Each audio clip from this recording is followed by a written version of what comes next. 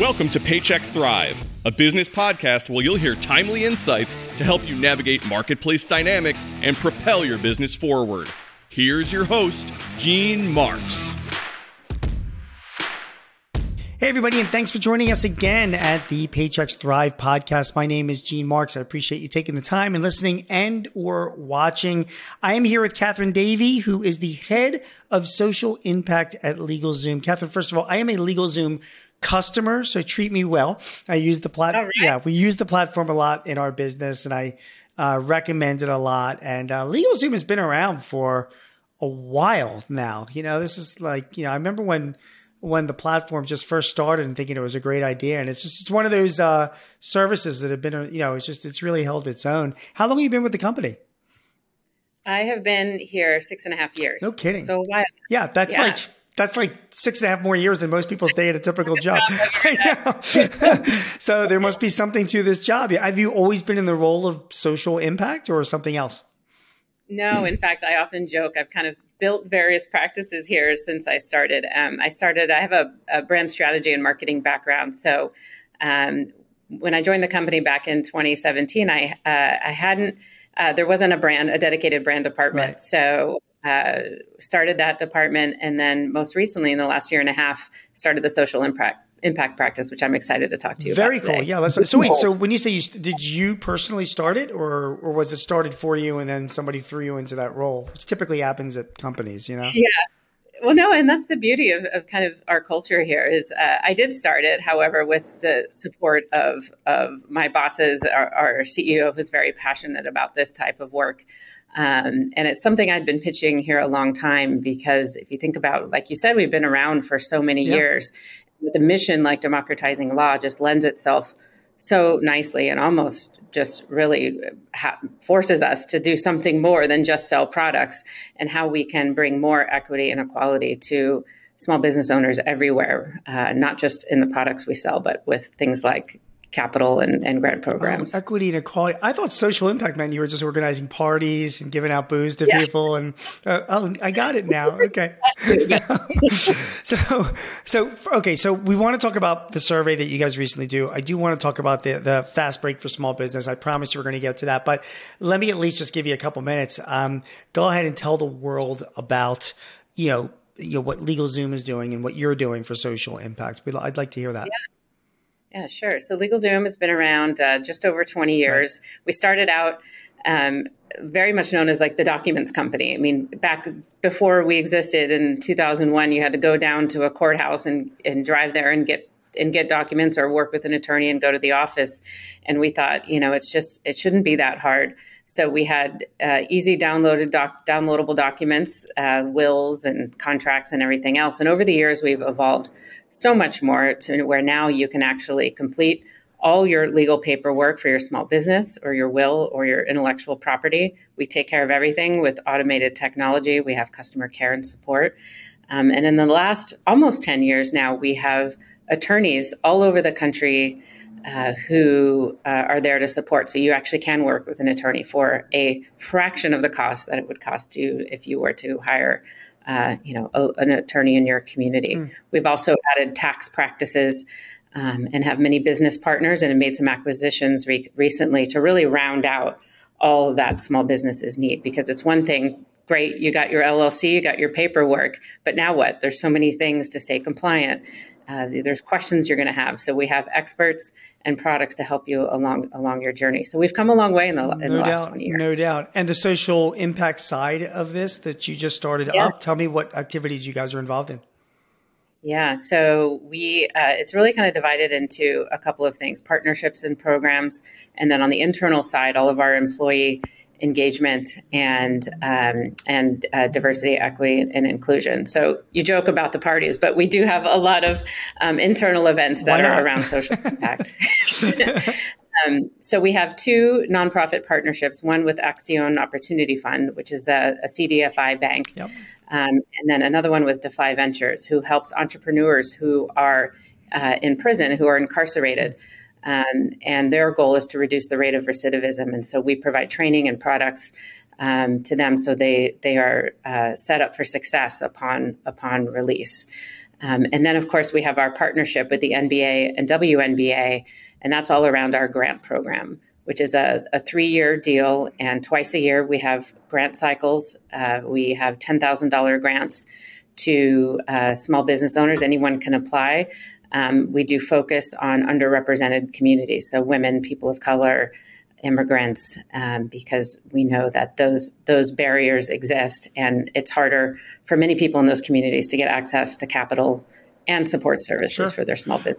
What does the partnership with the NBA and the WNBA have to do with that? I mean, are you tapping into local communities of the teams? Is that what drives it?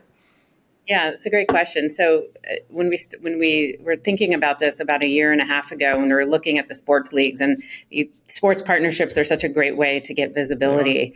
And at the time, it was when George Floyd was murdered, and we loved the way the NBA and the WNBA responded to that. And we thought that they were best in class when you look at all the big sports leagues. So we reached out to them, and it was pretty cool, actually, because we're a pretty small company. We're just over 1,200 people. And we pitched this with a social impact angle. That was the root, and that was the foundation of this program. And to my surprise, they hadn't really done anything like that before. NBA does a ton of philanthropic work, but a lot of their sports partners, their corporate partners, don't do something that's rooted in social impact. So we're the first for them, and it's been really fun. And so the grant program, we call it Fast Break for Small Business. It just gets more visibility and more people aware of it, so they can apply. And our nonprofit partner, Acción Opportunity Fund, fulfills the grants. So it's a great way to extend our partnership. It drives business to Acción Opportunity Fund, which means it gets more loans into the hands of underrepresented communities who need it the most. So it's called Fast Break for Small Business. So this is the NBA and WNBA partnership that you guys have. I guess if you Google it, you can find it. Who can apply for this? And these are grants that you're giving out. And who's eligible for these grants as well? I'd like to learn a little bit more about that. Sure. It's been open to everybody. However, we've been encouraging people who are either people of color, women, or immigrants. And we do 2 cycles a year, and we've kind of shifted who we focus on for that grant cycle. So at the start of the WNBA season, in May of this year, we focused on women in the LGBTQ community, given that both of those groups there's a lot of inequality when it comes to access to capital. Which we're going to get to in a minute. Keep going. Around the WNBA season, it just made sense given the audience. And we wanted to celebrate women in the LGBT community as well. And so we've committed $6 million in grants and free products. So we give away product as well. And we do 2 cycles a year. And the next one will be coming up in February of 2023. So in February 2023, I mean, if I'm a woman small business owner, need not apply? Will it just be focused on maybe people of color, or can everybody still apply for the next one? Yeah, for the next one, we're going to focus on Black-owned businesses. Black-owned, okay. Yes, and that's around Black History Month. And so we are going to focus on that only. So we're really excited. And it's also a focus of the NBA. They do a lot around Black History Month. So we're excited to do this in partnership with them. Okay, that's great. It's a great program. And obviously, we'll do our best to promote it on this side. And obviously, if you're a Black-owned business owner and you're watching or listening to this podcast, keep your eyes open on February. These are grants that are becoming available, which is free money, really, for, and free legal services, right? From free services from LegalZoom. So that does sound great. Okay. Let's pivot back to the women, right? So you did, a survey. It's called Women and the Boss Survey. It came out, recently. It was really the end of August. So first of all, give me some of your takeaways from that survey, and then I've got some data that I picked out of the survey that I wanted to ask you about. But just your general. I mean, obviously this was your baby. So what was your sort of takeaway from this survey about women in small business and entrepreneurs?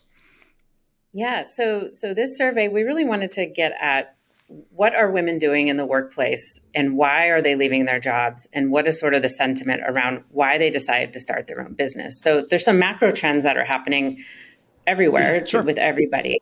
But you go back to the Sheryl Sandberg days, and it was, climb the corporate ladder and be the boss woman in your company.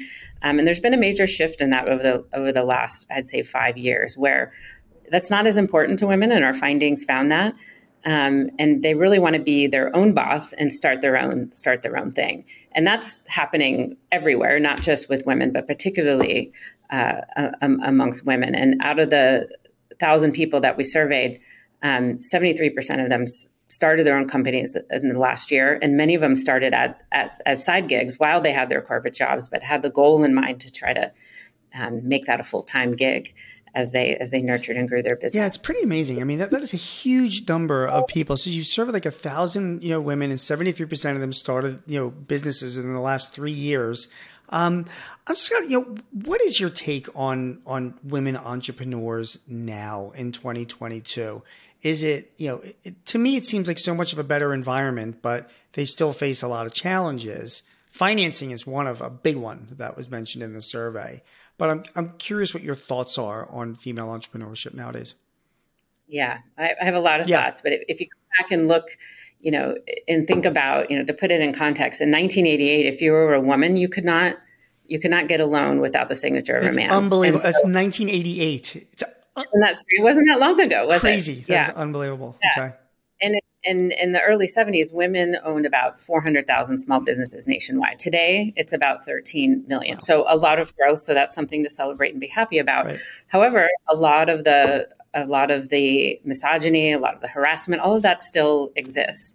And what we've seen over the last, since the pandemic start, is that more women businesses shut than men's.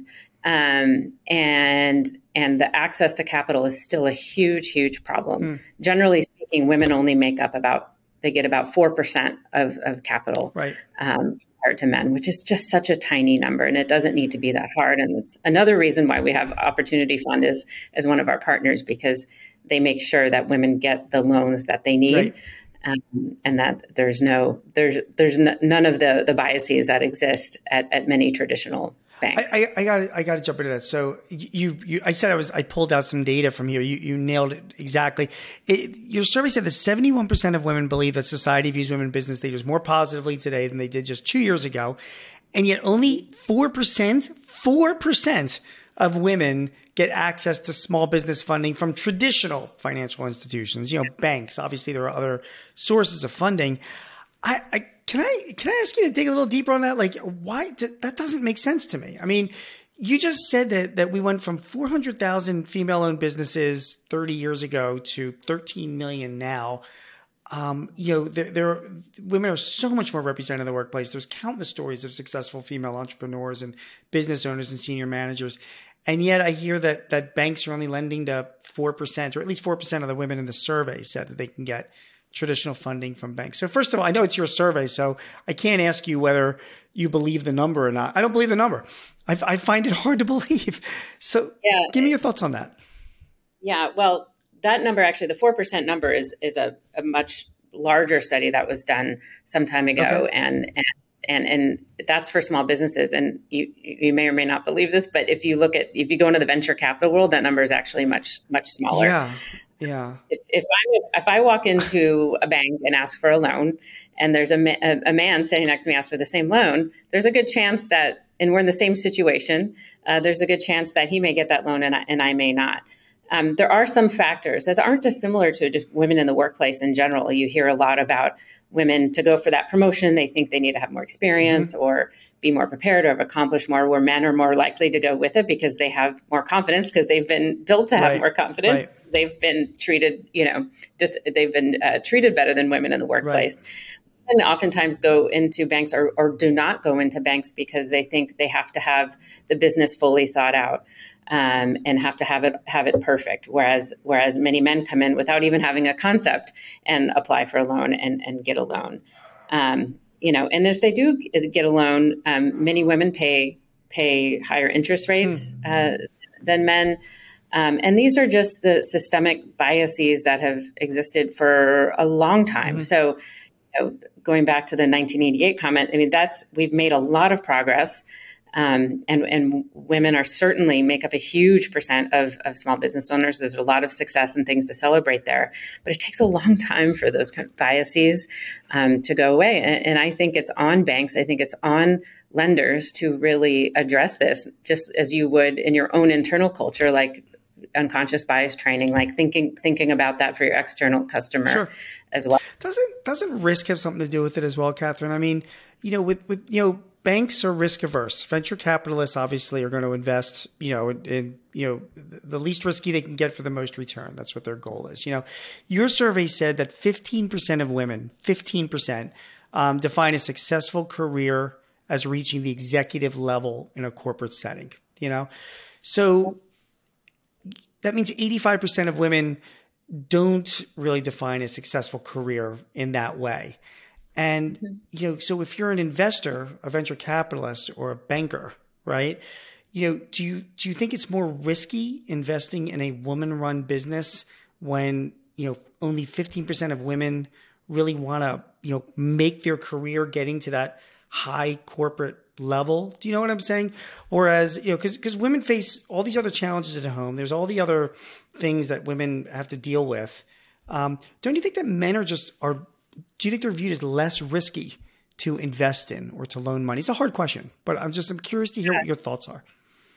So I would say, yes, I think they're viewed as less risky, but not because they are set up, they are going to be more successful or will be more successful than women. And that 15% number came from people women entrepreneurs who they do not have any interest of going into a corporate setting. That's just not the job for them. Hence them wanting to start their own business and be their own boss. Where, that has nothing to do with success. I think they would want to be successful at that. And that's really kind of building off a trend that we're seeing and not just with women, but with men. People don't see corporate America and the big companies as their career paths as much as they used to. There's so many different ways to make money now. And there's a big shift, particularly around millennials and Gen Z, just pausing for and saying, well, maybe I can start something of my own. There's other ways to get income through things like TikTok and other platforms and YouTube. So they're more open to those and are willing to explore those paths before. Whereas, people in my generation and older just didn't have those options when they were younger. Yeah, they didn't. You didn't cover this only because you're in the technology world, in the tech space. I'm curious what your thoughts are as well on women in the technology. On the technology side as well. It's a bro culture that you find, in Silicon Valley. It's tough to be a woman in that space. Then again, there's an argument to be made that, are women wired differently? Is the reason why there aren't more women in tech because, they're women are more nurturing, and people make that, make that argument. You're in technology, so I'm curious to hear your thoughts on that. Do you think it is a nature versus nurture issue with women in technology, or do you think that just has to be something that just ultimately, has to change because there is more of a role for women in tech? Yeah, well, I think you're talking about engineering specifically. Yeah. Well, I'm gonna give you an example. Only because I have to jump in there. So my son graduated from university as a mechanical engineer. And like Catherine, there were in his class of 200, there was literally 10 women, crazy. Meanwhile, my daughter just graduated from vet school, just this past year. In her class of 150, there were 10 guys. It's science, but it's a different, you know what I mean? I'm curious, what your thoughts are, on that. Do you feel that women are discouraged from going into practices like engineering because of the biases that have always existed? Or do you think it's a conscious choice? You know what I mean? Yeah. I think, gosh, getting into wiring, and I'm not a psychologist, so neither am I. I'm just curious. You my unprofessional opinion on that, but I believe anyone can do anything, and I think people are drawn to things. In groups, you certainly see trends and stereotypes, but I think I hate to make assumptions on those stereotypes, because there are so many brilliant women engineers out there, and they either choose not to go down this path because it is such a bro culture, as you put it, or they do, and we're starting to see that more and more. And I think it's on companies to set goals for themselves when it comes to hiring, and make sure for engineering specifically you have a representative culture, because it'll only make the products better. We have a group, an employee resource group here at LegalZoom called Women in Tech, and they're focused on that. And they work with our HR team and work with us to recruit a more diverse engineering team. And we've hit our goals this year, and we're very, very proud of that.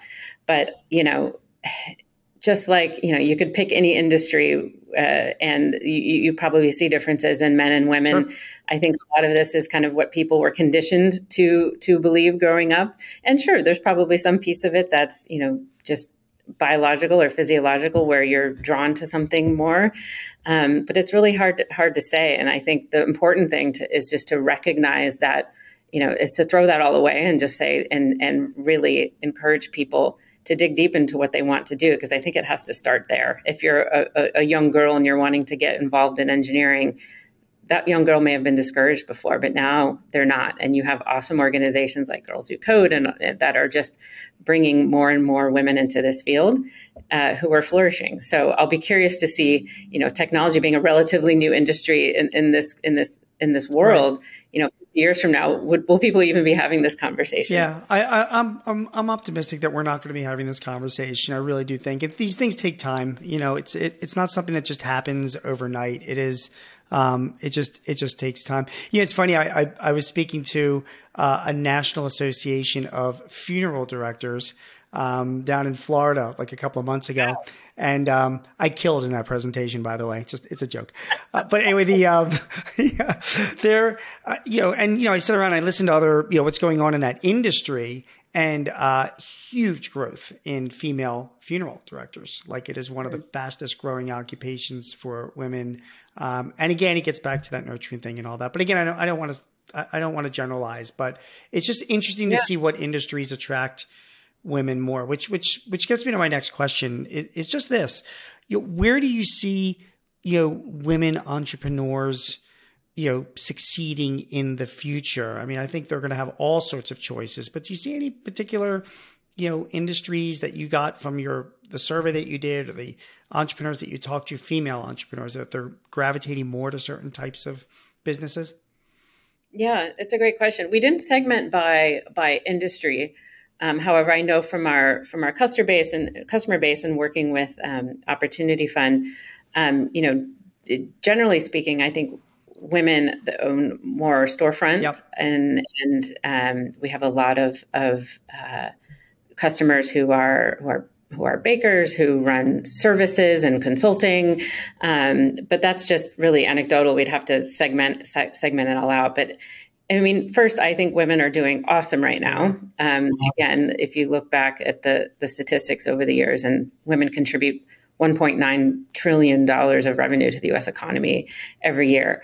And they also tend to be more optimistic than men, which helps in their growth. I think once we provide equal opportunity, and that's really what this comes down to, is providing opportunity. I mean, look at any industry or anything like this. Look at sports. Yep. 50 years ago, look at women in sports. Look at it today. You have leagues like the WNBA. You have so many professional sports and women's soccer and all these great things getting attention. And I think so will be it for small business owners as well.